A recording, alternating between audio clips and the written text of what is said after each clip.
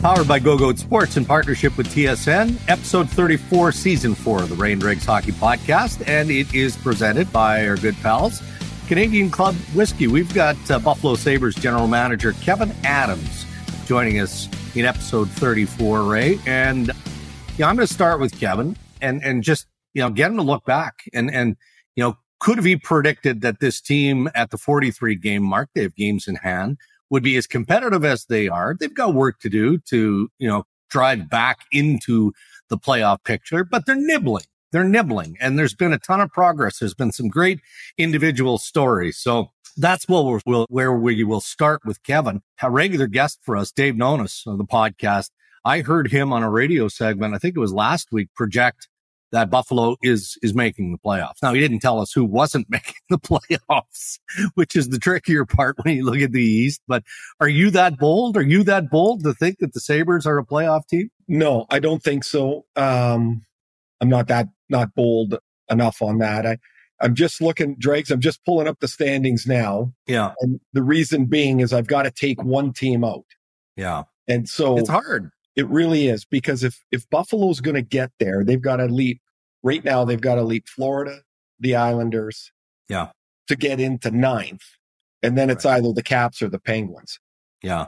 I mean, those are if somebody's missing, it's one of those two teams. It's the Caps or the Penguins. And I thought Washington might be a little wobbly at the start of the year. They've really done a pretty good job given the way their roster's been decimated. And Tom Wilson will get better as the year goes on, but right. I'm really excited watching Buffalo. Of course, watching Donnie Granato, my brother-in-law coach, and watching Tage Thompson have this monster year. And I just think they're a little short this year. Although, and we'll get into this with Kevyn, they've got lots of moves they can make to address what they feel they have to. All right, Kevyn Adams of the Buffalo Sabres, our guest on Ray and Dregs, the hockey podcast. Headlines again this season presented by our friends at Boston Pizza. And obviously we feel the need to weigh in on the Ivan Provorov situation, his decision not to participate in the Philadelphia Flyers Pride Night by wearing a Pride jersey in warm-up earlier this week. I mean, man, did that light the fuse on a powder keg, as you would expect? I've spoken to a number of people about this, including those from the Philadelphia Flyers. And I understand the reaction. I understand how significant that reaction is. To a point, I can appreciate the Flyers' position on this, Ray, to allow Provorov to have a freedom of choice. And it's not like this was knee-jerk and Provorov woke up the morning of and said, hey, by the way, guys, I'm Russian Orthodox and my faith dictates that I can't wear that jersey. I can't participate in this ceremony. They talked about this at varying levels for a week.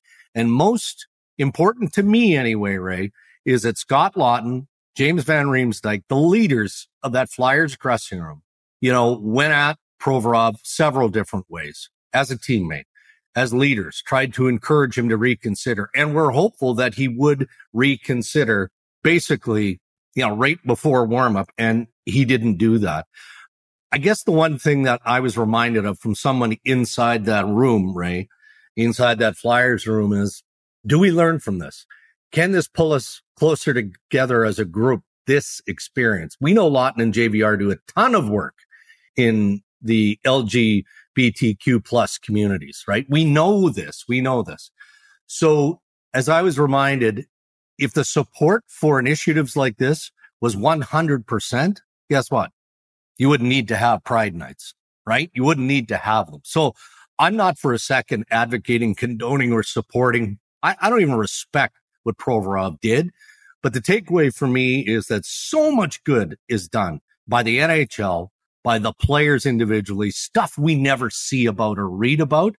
Let's not let one individual in the sea of good work done by the National Hockey League and the Philadelphia Flyers spoil all of what has taken place to this point. What about your thoughts? Well, I mean, there's so many ways to look at it, and you can, I've found myself looking at it from as many different ways as I could to try and get my head around it. I got to be honest with you. I'm no expert on the Russian Orthodox religion. I just don't know.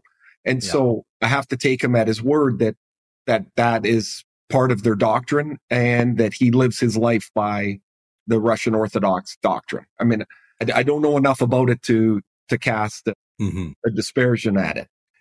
The Flyers are in a tough spot here in the sense that Patrick Burke and their group, you can play group. Yeah. They said that the Flyers are among the most involved, one of the earliest supporters of their group. And yet here they are in the middle of this thing. To think that 700 players in the NHL or 1,500 players in Major League Baseball or however many are in football all think the same or all are supportive of everybody's rights is foolish, because that's not society. And so this is Ivan Provorov's decision.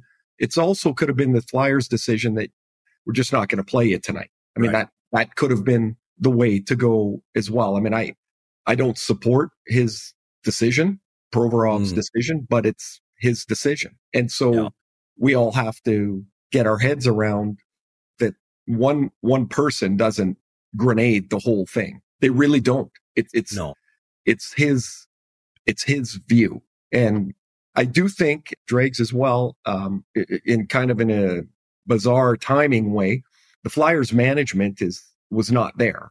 They're at their scouting meetings. And so the entire grouping of management was not in Philadelphia. And so it kind of all came to a head, and it left the players and John Tortorella kind of like, it's just us. Yeah. So this is what they decided. When I saw that he wasn't going to go for warm up, I was like, oh boy, this is going to explode and inflame and agitate people that have legit complaints, that they have legit concerns about this, and they should. I can't support Provorov, but it is a way perhaps to take a look forward about what's the next step. You're right. If it was 100% agreement, there would be no need for special supportive nights, because it would just be there. This is a great example again of why these nights are so valuable. Hi, it's Ray Ferraro. You've probably heard me talking about my friends at North Beach Agency and Craft Growth. They provide customized marketing solutions tailored to help grow businesses of all sizes. From results-driven marketing across TV, radio, and podcasts to websites, digital, social, out of home, and everything in between. They have the proven expertise to get the measurable results you need to get your business growing. You can visit craftgrowth.net and book your free business growth consultation now. That's craftgrowth.net. All right, Ray, from a tough situation, not just in Philadelphia, but around the league, to the ice. Steven Stamkos scores his 500th plus and records his 11th hat trick.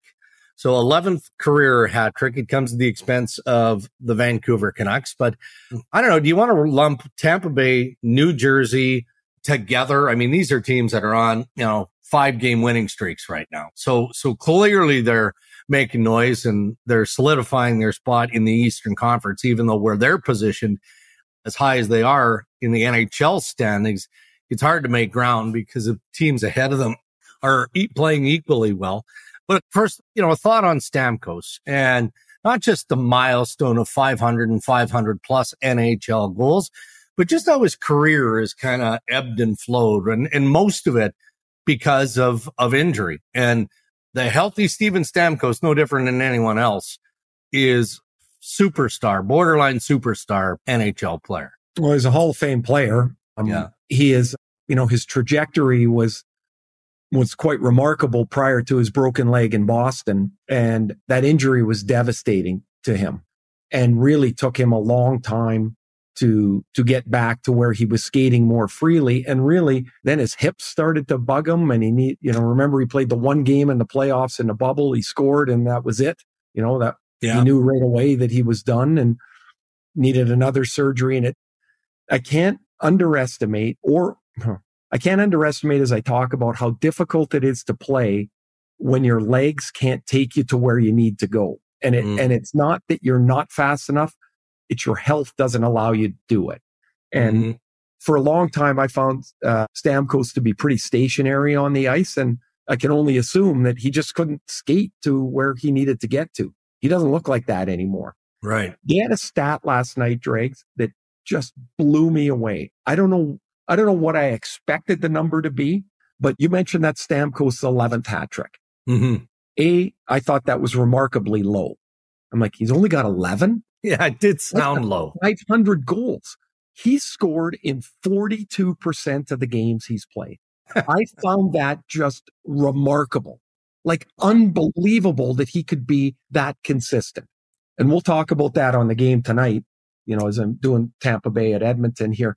I just find that remarkable, his consistency. There's also one other thing they had. He was the 8th player in history to score his 500th goal on a hat trick. I was in one of the games. Mark Messier scored his 500th against the Calgary Flames, and he got 3 goals in that win at MSG. And I remember after the game, we were sitting at the mirror, like getting ready, and I'm like, and he scored 2 of the goals like that. That he'd go down the right wing and he'd kick out his right leg. And I remember saying to him, "Do these goalies not have a highlight tape? Like, you've scored the same goal 300 times." And he just, he laughed, right? But so I was a remarkable thing. Those guys were at goal 497 and they got 498, 499, 500. Stamkos 500, 501, 502. Back to the 2 teams, though. If you take away Boston, which, they've got 5 losses this year. Yeah. It's unbelievable. But you go from Carolina's got 9 losses, Devils have 12, Toronto's got 11, Lightning got 13, and the Rangers have 13. Those are regulation losses. Yeah. The top of that conference is murder. I know. Like, they're going to be, like, that first round is going to be a calamity again. Like, getting out of in a bad way, though, right? Yeah, because these good teams are getting punted. They're getting punted early. That it's almost like, I'm not a great college basketball fan, but the first weekend of March Madness is so good. Yeah. I think the tournament gets less interesting as you go along because the chaos of the first weekend is amazing. That's what the first round of the NHL playoffs are going to look like, certainly in the East. But the Devils are good. Vanacek has given them top caliber goaltending that they've not had. Remember last year, they used 7 guys. This year in Tampa Bay, I didn't know this till early in the year when John Cooper told us over half their team doesn't have a Stanley Cup. We think of the Lightning as veteran and repetitive and experienced, and half of their guys don't have a cup. They've been traded away or moved along because of cap concerns, et cetera, et cetera. But there is a Tampa way, and that starts with Cooper and goes through Stamkos and Hedman. And then, of course, they got, Vasilevsky there to erase a lot of mistakes. But man, those are 2 really good teams, the Devils and the Lightning. They do it different as well, Drake? Yeah. They do it different. Yeah. Well, we'll wrap up headlines with this, and we'll talk to Kevyn Adams about what his vision is of the trade deadline looming March 3rd. He's probably not going to show his cards, but what's the Buffalo Sabres approach? It's frustrating in my world, and you want to be entertained by not just the game, but the stuff that goes on around the game. And when we're talking about that, we're talking about trade speculation. But it also reaches a point where you just go, I'm tired of talking about the same stuff over and over because it doesn't happen. Of course the managers talk to one another on a consistent basis. That's part of their job. But dialogue changing to trade action, it just doesn't seem to happen anymore in the National Hockey League because of a hard cap system. We've talked about this before on the podcast. Our buddy Carlo Koliakovo tweets about it all the time. The notion of a luxury tax or something that would stimulate more trade activity, more entertainment for the fans. I don't think we're going to see it in the Gary Bettman era just because Bettman has made a priority of protecting owners and general managers from themselves, hence the hard cap.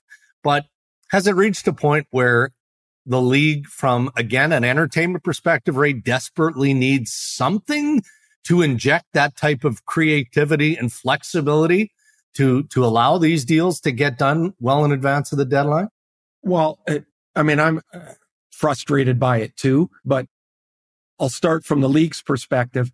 You can't underestimate, and I think you might know Carlo's kind of an emotional guy. Oh boy. You might know this. Like from Bills to Leafs, to everything. Yeah.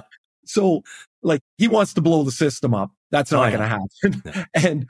But from the league's perspective, the pandemic cannot be overlooked in that a lot of the problems, I believe, stem from contracts that were signed before the pandemic, assuming the cap was going up on the projections that they had, and then it got smashed with a steamroller. Yeah. And so the cap has been flat. Like, people say flat cap, and I don't think they take the implication of what that really means. There's no growth, but the contracts are still on the cap that you'd already signed before the cap flattened out. So that's why I think the league will be really reluctant to do anything, because they'll say, look, after next year, the cap's going to go up X number of dollars, then X plus number of dollars. And they'll tell you that there'll be more flexibility. Yeah. The one thing that I'd like to see, right? Yeah. The one thing I'd like to see though, and I don't think you need to change the system, because that's a far more involved, longer negotiation. I've been a proponent to take one salary and be able to franchise cap that salary. So each June 20th or 25th, because free agency starts on July 1st, each team designates one salary for that year that comes off the books. So it might be Connor McDavid this year. It might, but then Leon Draisaitl comes up for a contract and he leapfrogs him. So it might be Leon Draisaitl the next year. Mm-hmm. It doesn't have to be the same salary all the time, but each June 25th, you can take that salary and put it into your franchise tag. If you do that, that gives you another $12.5 million of cap room. Owner, if it's McDavid, owners can do it or not do it. Doesn't matter. Yeah. Up to them. It still keeps the salary floor in the same place. It keeps the salary upper limit in the same place. But you're allowed to take one salary and take it outside the player pool and put it in this franchise tag. To me, it opens up space, it opens up flexibility, and it doesn't decimate the system. I like it. And Carlo and I have gone back and forth on a luxury tax. He's a proponent of a luxury tax, so then you enhance revenue sharing. So it balances the haves versus the have-nots. For me, that gets a little bit more complicated. And then I also ask, okay, well, what's the give back that Bettman is going to request? To alter the system to that point, you know what he's going to ask for. Okay, guaranteed we'll eliminate guaranteed contracts. That's given. All right, buddy. The headlines, once again this season, presented by our friends at Boston Pizza, thanks to BP. Interviews on Ray and Dregs this year brought to you by Canadian Club Whiskey, who are asking, are you over beer? Why not try refreshing CC Ginger Ale next time you're having a drink or you're watching a game?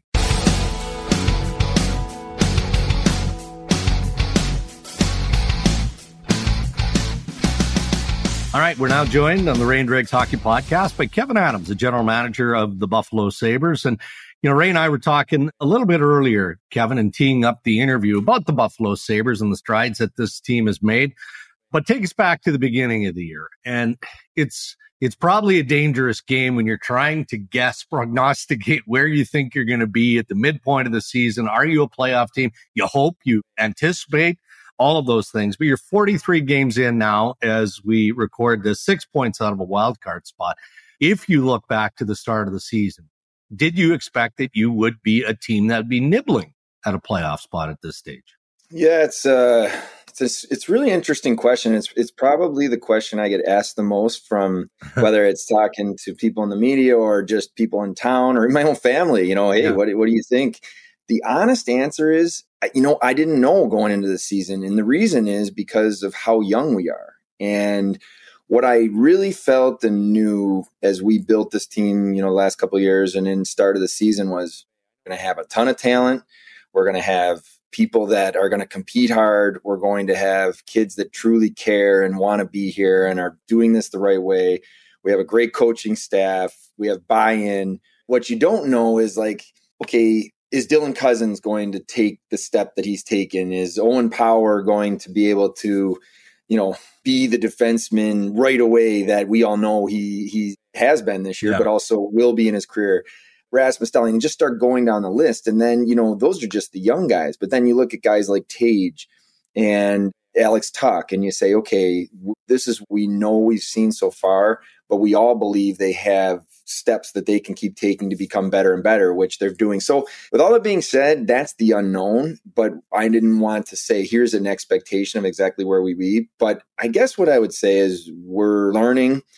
we're a team that, in my opinion, is starting to identify ourselves in the way we play, the roles and responsibilities within the team. And we didn't have that a year ago. We didn't have that even at game one this year. Mm-hmm. And what I get excited about is the growth that I'm seeing. And I know we're in a better spot now than we were game one. And now we have to continue to get better. Plenty of teams make the, I won't say misguided, but it's like predictable view of they look at the tail end of one year when their team is excited and playing well, and they're cleaning up points on teams that maybe are going the other way at the end of last year. You guys made a really significant step. Like, it was obvious just watching, without all the detail that you have to look at things. Just watching the games, you go, wow, they're way better than they were. How do you not get fooled by the tail end of that? And maybe you just answered partly, but how do you not get fooled by that and say, oh, we're better in one area and we don't have to address it because now it's a whole new year? You know what, Ray? I think the important part is to really be able to be honest and focus on what the process of our games are. And what I mean by that is you can get, like you said, you can get really focused on results one way or the other. You can get focused on, look at what our record was, or, and you forget, or maybe you miss what's the most, crucial thing is actually the process of your game and how you're having success, or why you're having success. So I think for me, it was to have honest, look as we kind of entered the off season, what we did well, what we didn't do well, really good communication with the coaching staff and, our management team to say, okay, where are areas we need to really, focus in on. And what I felt was the process of our game was trending the right way. And if we continue to build that and push that, the results will continue to get better and better. So the other piece of that, though, is you can also get, what's the right way to say it? You can get a little bit ahead of yourselves, I think, and say you want to accelerate the development of your team and hit fast forward. And I don't believe that works. I think you have to stay disciplined. And we've tried to do that to the vision of what we're building here, identifying a core, building around the right type of people. And the example I would use is you can go out and find maybe a centerman at the start of the year that's 30 years old, that's maybe a little bit ahead in experience and maybe a little bit ahead of a player like a Dylan Cousins, say, because Dylan's 20 years old at the time or 21. But if you do that, you are risking putting Dylan in the situations he needs to be in to accelerate his development. And that's what we've tried to be really mindful of here is you don't want to throw guys to the wolves and just, sink or swim. You want to protect them, but you also need them to gain the experience. And I think that's where I'm really impressed with what Donnie Granato and the coaching staff have done. Donnie has a very rare ability to look at today and how do you win a hockey game and how do you help our players get better, but also look at the big picture and see where we need to get to and help guys get experiences to grow. So that brings me to Rasmus Dahlin. When he was drafted, he was so far ahead as the number one pick. I remember that year at the World Junior and prior to his draft, and everybody's like, oh, you got to watch this kid. And he was so big and he was skating past and around and through people. And it took him some time.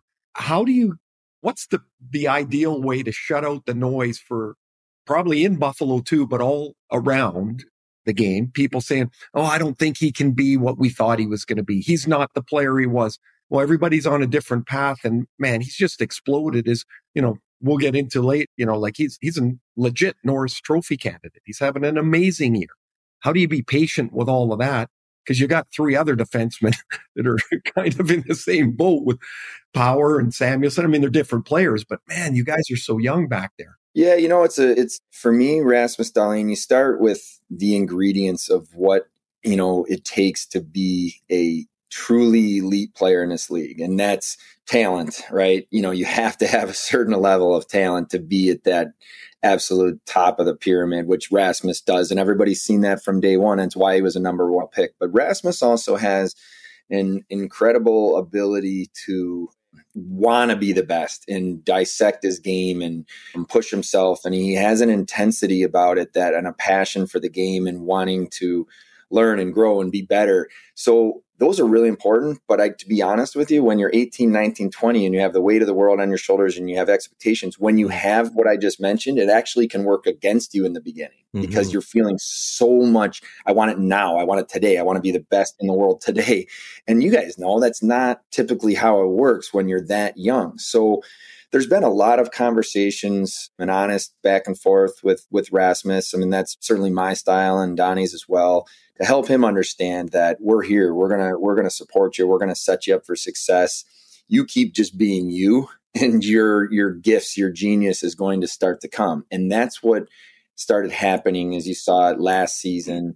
And from day one of the season, I mean, he's just been tremendous. And I think the other little piece of that is he's a man now. He's 22 years old. He's a big, strong kid where, 18, 19, 20, you're still growing into your body and the physicality that he wants to play with every night. Maybe his body wasn't ready for that at, those ages. So we're excited about him. And I agree with you. He's been right up there for me with, top players in the league and, consistently a difference maker every night for him. Well, big part of the young nucleus of the Buffalo Sabres.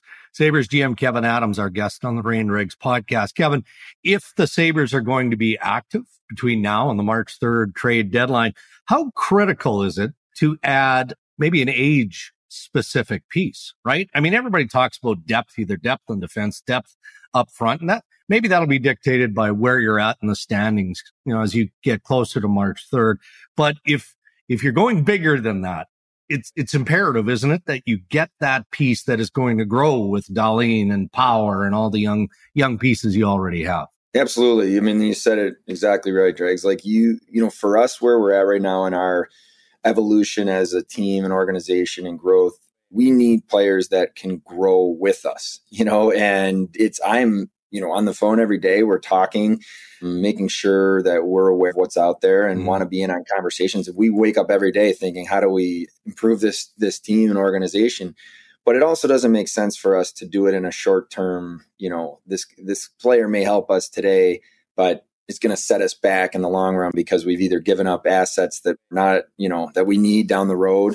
So it's a balancing act. But for us to be active and look to acquire a player, we want to see them grow with us. And the simple example I'll give you is maybe a pickup that goes under the radar. But when we claimed Tyson Jost on waivers, this was a player that we felt 24 years old, already played at 350 games of NHL experience, grew up in the Colorado organization where he saw a team go from, that built through the draft and, has had success and the pedigree and all that mattered. But he was also a player that we felt like can grow with us. He's not at the tail end. He's just at this great age in his career. And he's been tremendous for us since we've picked him up. But that just gives you a little bit of the mindset, kind of why we did it and kind of how we're looking at things moving forward.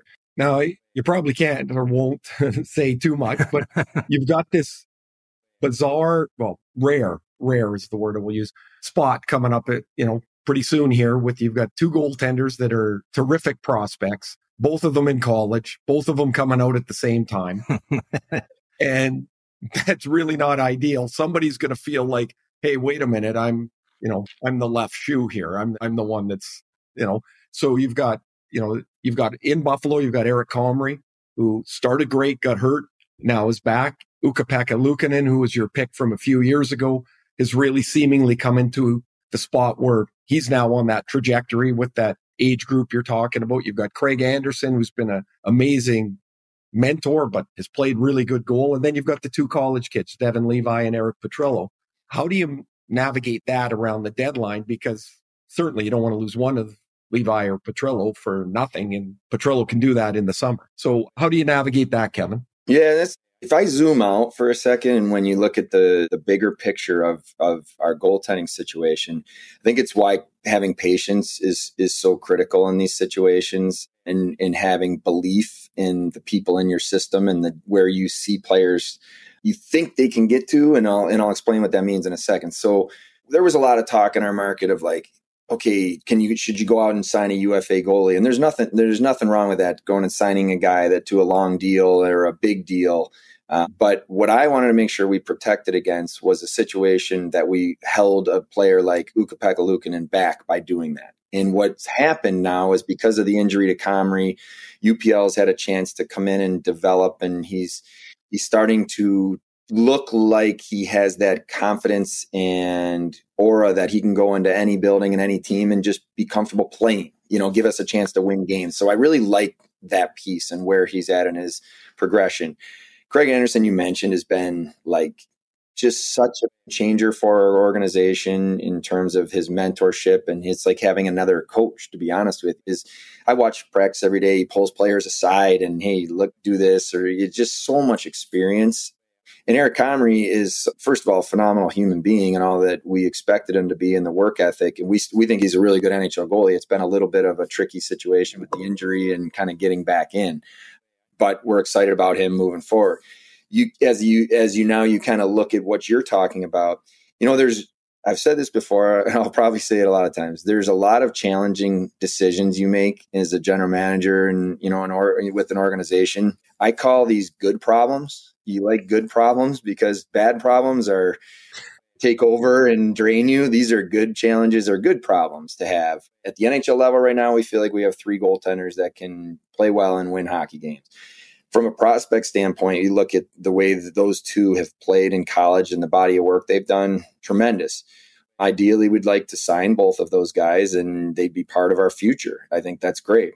Now, we believe that Devin Levi is just a spectacular fit for us as the way he carries himself, his professionalism already. And I think this is a player that's going to do some special things in this league, but we're not going to rush him. We're going to take our time there with him. And Eric's a guy that has put in, good body of work in Michigan. We're going to look at the situation. If we're going to continue to talk, but if there's a way we have to do something in and around the trade deadline, then we'll look to do that as well. So we're on top of it. We have good conversations. We'll manage it. And, I'm falling under the good problem category. I'll take these all day. Well, it's funny when I watched Devin Levi the first time at the World Juniors, maybe it's because of his height and everybody was talking about it. Right away you look at UC Saros, and I think if any goaltender is 6 feet or right around 6 feet, the patron saint is UC Saros.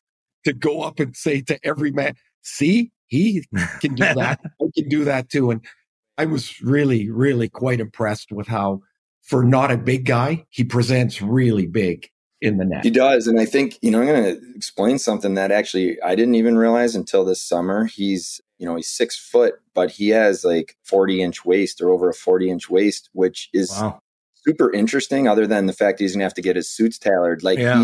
He has an explosiveness and a thickness to him that I think matches up when you watch him play your eye because of how crisp and quick and explosive he is.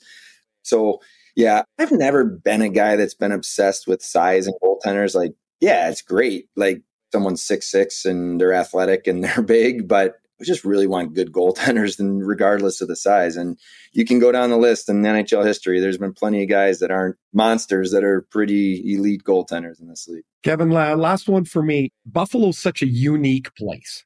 It's a small community that the people that are there, that live there, that stay involved in the community, they just love it. They love the tightness of Western New York and Buffalo. The Sabres and the Bills, of course, are connected through the ownership group, the Pagulas, but there seems to be something different there. Like the support from one to the other. It's really notable. It's really noticeable. And do you guys talk about it, or is it just natural? Or because it's not just the injury and support for Denny Hamlin and that. It's not that. It's all of it. And it's really, really pretty impressive to see. Well, you know what? I'm glad you brought it up because I feel very passionate about this and fortunate to call Buffalo home. And, being growing up here, I think I have a little bit of maybe an advantage coming into this job of truly understanding what the fan base is about. And the Sabres and Bills are part of the DNA of this town. They care. They're passionate. They want to see a certain work ethic and passion for the game with their sports teams. And I've talked over and over again about us being connected to our community, connected to our fans, them embracing what they're seeing, and also us reciprocating that back and giving to the community and being part of it. Now, the circumstances that have gone on in Buffalo over the last number of months have been devastating in some ways, and also makes all of us take a step back and realize that what we do just isn't that important at the end of the day. From what happened in the summer at top with the shooting to the devastating weather that's happened and people losing lives, and then certainly the Bills situation. These are really tough things that have gone on in this community. But what has happened is there is a absolute bond between the Bills and Sabres, from starting with ownership that owns both teams. Myself and Brandon have become close friends and share best practices, talk all the time, and I pick his brain. I mean, a lot of stuff that I've dealt with in my first 3 years as GM, I've bounced off Brandon and just kind of, picked his brain and how would you handle this and why. And Sean and Donnie have become good friends. We all text each other all the time, checking in. The players have connected. I mean, our guys went to the opening game or the second game of the year. I can't remember. Jerseys on. Their players come to our games all the time. And what's really special about it is with both teams, the players are part of the community. And that is not something you always see. And it just, to me, is what makes it so special. So, yeah, I get choked up thinking about it, honestly, because it's really powerful. And just, I feel thankful and lucky to be part of it. Well, we can tell you that the rest of the, not just sporting world, the world period can see that, and to a degree can feel it, based on the reporting, the atmosphere on the Bills, the atmosphere around the Buffalo Sabres. So keep it rolling. Kevin, thanks for doing this. And here's hoping we'll check back towards the latter part of the regular season, and maybe not to jinx you, be talking about playoff hockey. So well, sure hope so. And thanks for having me on, guys. And anytime you need me, I'm always available, and we'll see you around. Thanks a lot, Kevin. All the best, eh? All right, take care, guys. And we'd like to raise a glass to the Fine Chronicles Series CC to Kevyn Adams of the Buffalo Sabres for joining us today, presented by Canadian Club. It is the Final Chronicles Series. The 45-year-old release is now available everywhere. And I mean, you've known Kevyn Adams a long time, right? Certainly as a player. I've gotten to know him as an NHL general manager, and there's a calmness and confidence about him now that only comes with experience. But, I think of Adams, I think of Billy Guerin, I think of Rob Blake. I mean, youngish general managers. The difference, of course, Blakey worked in management. Billy Guerin worked under Jimmy Rutherford in management. I mean, Kevyn Adams was thrown the keys and a mess to go with it by the parent company, which is owned by the Pagulas, and said, all right, bud, you're the general manager. You've got to deal with coaching. That's going to be a challenge. You've got to rebuild this roster. It's not going to be easy. And yet he's managed to find a way to do it, and has done an exceptional job, I would say, along the way. He's done a remarkable job in a relatively short period of time. You're right. The keys came with a mess. Yeah. Hadn't been in the playoffs forever, kind of lost direction, a little bit of, we'll fix it this way. We'll fix it this way. I've always called it the no plan. And then, the road keeps changing and you get lost each time you change directions. Kevyn came out basically running the Buffalo amateur hockey through the hockey programs of the Pagulas. And so clearly being a Buffalo resident, they knew him. There was a relationship there and they trusted him. Yeah. And I remember when Kevyn was hired, there was a lot of chatter when you talk around the rinks of, man, this guy, what's he going to do? How's he going to run a team? He's never managed anything before. Like a lot of things, you make an evaluation of something you don't know about, and then you start to see it in actuality, and you're like, oh, this guy's got a good way about him. He's smart. He seems to have a plan. I find him really impressive to listen to. I also find their roadmap really appealing. So they had a couple of things going. They had about 1 million draft picks that they could draft players with. But their one view, this is the one thing I think made him so unique, and how he and Donnie Granato fit, is that, and Kevyn touched on it, they were not going to acquire a veteran that was going to roadblock the development of a younger player, even if that cost them a little bit in the near term. They needed Dylan Cousins, as he used an example, to make mistakes. They needed him to get run over a little bit by some more experienced centermen, because then he was going to grow and they were going to find out what he was going to be. Same with Rasmus Dahlin, and then Matthias Samuelsson and Henry Jokiharju, and and then they get Owen Power here.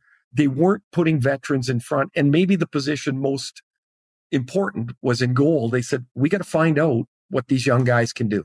And I just find that the discipline and the patience to do that really, really impressive. And they're starting to come out the other side of it. And man, they're fun to watch. They really are. And they're going to be good.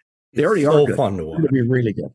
Yeah. I mean, we don't cheer for teams. Well, most of us don't cheer for teams. You do cheer for individuals, but in this case, there's a lot to look forward to from the Buffalo Sabres. So thanks again to Sabres GM Kevyn Adams for joining us here on the Ray and Dregs podcast. All right, time for our final visit this week with Chris Abbott, presentation of Betano.ca, now available in Ontario. And remember, Betano reminds us the game starts now. We've got Ray Ferraro, who we've talked about in the podcast, who's positioned in Edmonton, ready for another big match. And there's Chris Abbott. And then Abs, Ray just automatically volunteered on Tuesday to pick the NFL divisional game of the weekend. So Ray, let's start with the NFL, and then we're going to shift over to the NHL with a major trophy kind of expectation, if not prognostication, of what might become in the Norris Trophy Stakes. So let's start with football, Ray.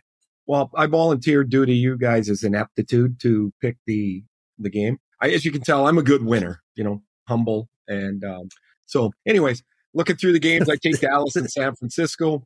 Lots of historical points to look at with the Cowboys and the 49ers. And, but Dallas gets 3.5. Over under I saw is 45.5. And I told you, it's playoffs. You don't fool around with teasers. But this week, I'm going to tease this game. So I have some really hard and fast gambling rules, and this is one of them. So I'm going to bump Dallas to 9.5, and I'm going to go over 39.5. And so that is my call. Nice. Aggressive. Abs? Well, I do like that. I think Dallas might be getting a little bit of a bump from their performance against Tampa and Tom Brady. And really the Bucs weren't that good all year. I faded Brock Purdy last week. I'll never do it again. This is a really solid 49ers team. I thought the difference in the Tampa game was certainly the defensive versus offensive line play. And San Francisco's got a lot more to offer when it comes there. So I'm going to, and I hate it, but I'm going to lay the 3.5 with the 49ers. I'm sure I'll get my heart broken somehow or another. But I do think there will be points in this game as well, Ray. And listen, you get every right to rag on us. I think the best teammates in the world are the ones who can recognize their place. And I'm recognizing my place this season. And I'll just take it. I'll take it. I'll use it as motivation for training camp next year. Well, look, I teased Chris Abbott before the segment started, but I'm just going to ride his coattails because I'm narrowly ahead of you in the overall season standings. I cannot bet on the Dallas Cowboys. I lost $100 to a buddy of mine last week. I don't know. I mean, it was a ridiculous sentimental thing with Tom Brady. I thought he would find a way, and he obviously didn't. So I can't go to the Cowboys this week. I may eventually have to get there. We'll see. But for me, it's the 49ers as well. So, Ray, you're either coming back to the pack or this will be, I mean, the competition could be over. Is it over already? I don't even know how many games. Stone cold lock right here. You know what's going to happen? You know what's going to happen? We're all going to win. There you go. Okay. All right. We could all win, but we could also all lose. No, let's not be like that. Let's not be like that. Well, as I teased, Chris, let's wait a week, get through the weekend, and then we'll revisit the Super Bowl favorites because you've talked about that on the segment before. You've talked about Stanley Cup favorites, and we've gone through most of the major awards, but you brought up a curious one, and it's getting a little bit of play now because you've got a group of defensemen who are legitimately in the conversation as candidates for the Norris Trophy. One of those, obviously, is Cale Makar, but at the start of the season, I think it was fair.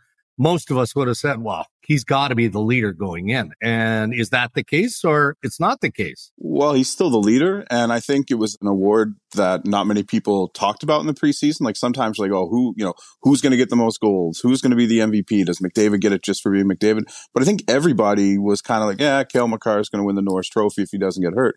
And I'll tell you a guy who definitely wasn't on anybody's lips. And that's the guy in second on the odds board right now, and Erik Karlsson. So Makar's plus 225, Erik Karlsson plus 350.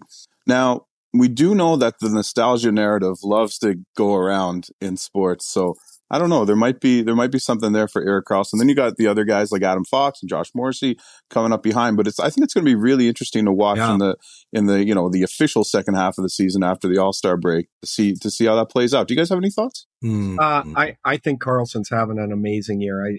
I actually love when somebody recaptures their previous brilliance, because there's been a few years here where Karlsson's health has just totally deteriorated to the point he doesn't even look the same. Whether he was uninterested as well, I'm not sure, but whatever it is, he looks amazing on a not very good Sharks team. So that's interesting. And I've long said, I think there's more offense in Josh Morrissey.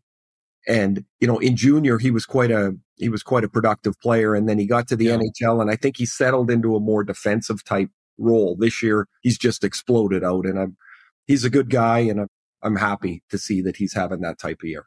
Yeah, I'm with you, Ray. Not that you necessarily align those players, Chris. Morrissey, to me, maybe it's a bit of a sentimental vote at this point, but he's right near the top. And it's the whole story too, right? It's Rick Bowness sitting down with him prior to the start of the year and challenging him, saying, look, I think you're a Norris Trophy candidate. Here's what you have to do to get there. So that's a good list, something we'll keep an eye on. Anyway, you're traveling, Abs. Ray is in a hotel room, so we'll let everybody get back at it. Safe travels, and we'll check back with you on Tuesday. Hey, thanks so much, guys. We'll see you next week, and let's go Niners.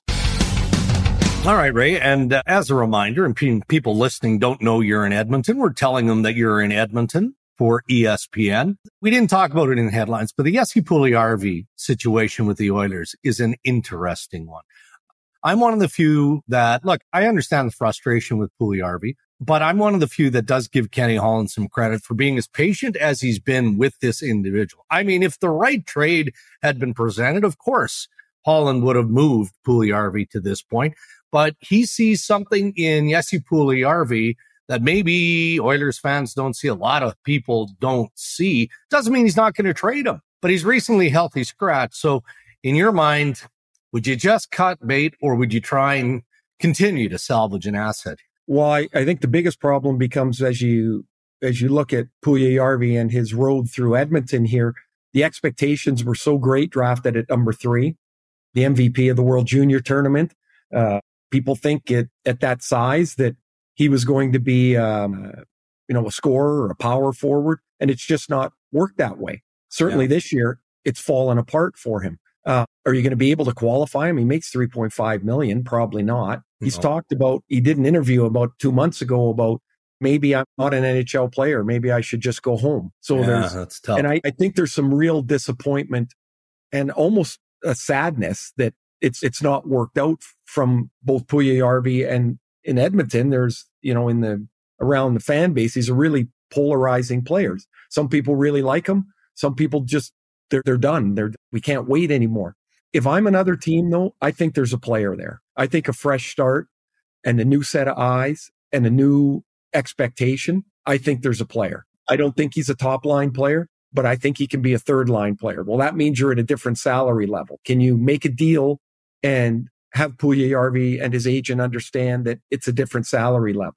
Because if you can, I do think there's a player there. I really do. Hit a reset. Yeah. Yep. I just don't think it's in Edmonton. And so if the Oilers are looking to improve somewhere at the deadline, maybe they attach a mid-round draft pick to Puljujarvi to move the money out, because there's no guarantee they're going to get, the acquiring team would sign him, and Edmonton can get cap room.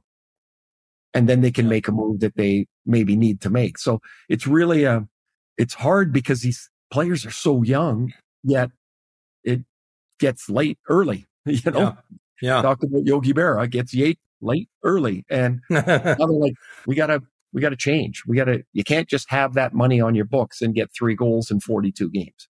All right, we'll let you get back to your game prep, and then I guess you're heading home. It's not that far away. Edmonton, Vancouver, not that big of a deal, huh? Yeah, and then I turn around on Sunday. Yeah, turn around on Sunday and come back got a game in Calgary on Monday. So going to get home for the weekend, watch the boys play soccer, and actually probably watch the Oilers on Saturday night too when they're in Vancouver. Sure. And salt in some NFL coverage and football, obviously, right? We had a big bet that's coach time, man. That's coach time. All right, buddy. Doing that. You have a great weekend as well, everybody. Thanks for listening, and enjoy your weekend. Yep. Thanks to our partners who make the podcast possible. Our title sponsor, good friends at Canadian Club, who ask, are you over beer? Boston Pizza, pick it up, get it delivered to your door. Just let Boston Pizza do your cooking tonight. Botano.ca, now available in Ontario. The game starts now. And by Doer, use code RND PANTS to save 15% off everything at doer.ca. That is episode 34 of the Ray and Dregs Hockey Podcast. Enjoy your weekend, and we will be back Tuesday for episode 35.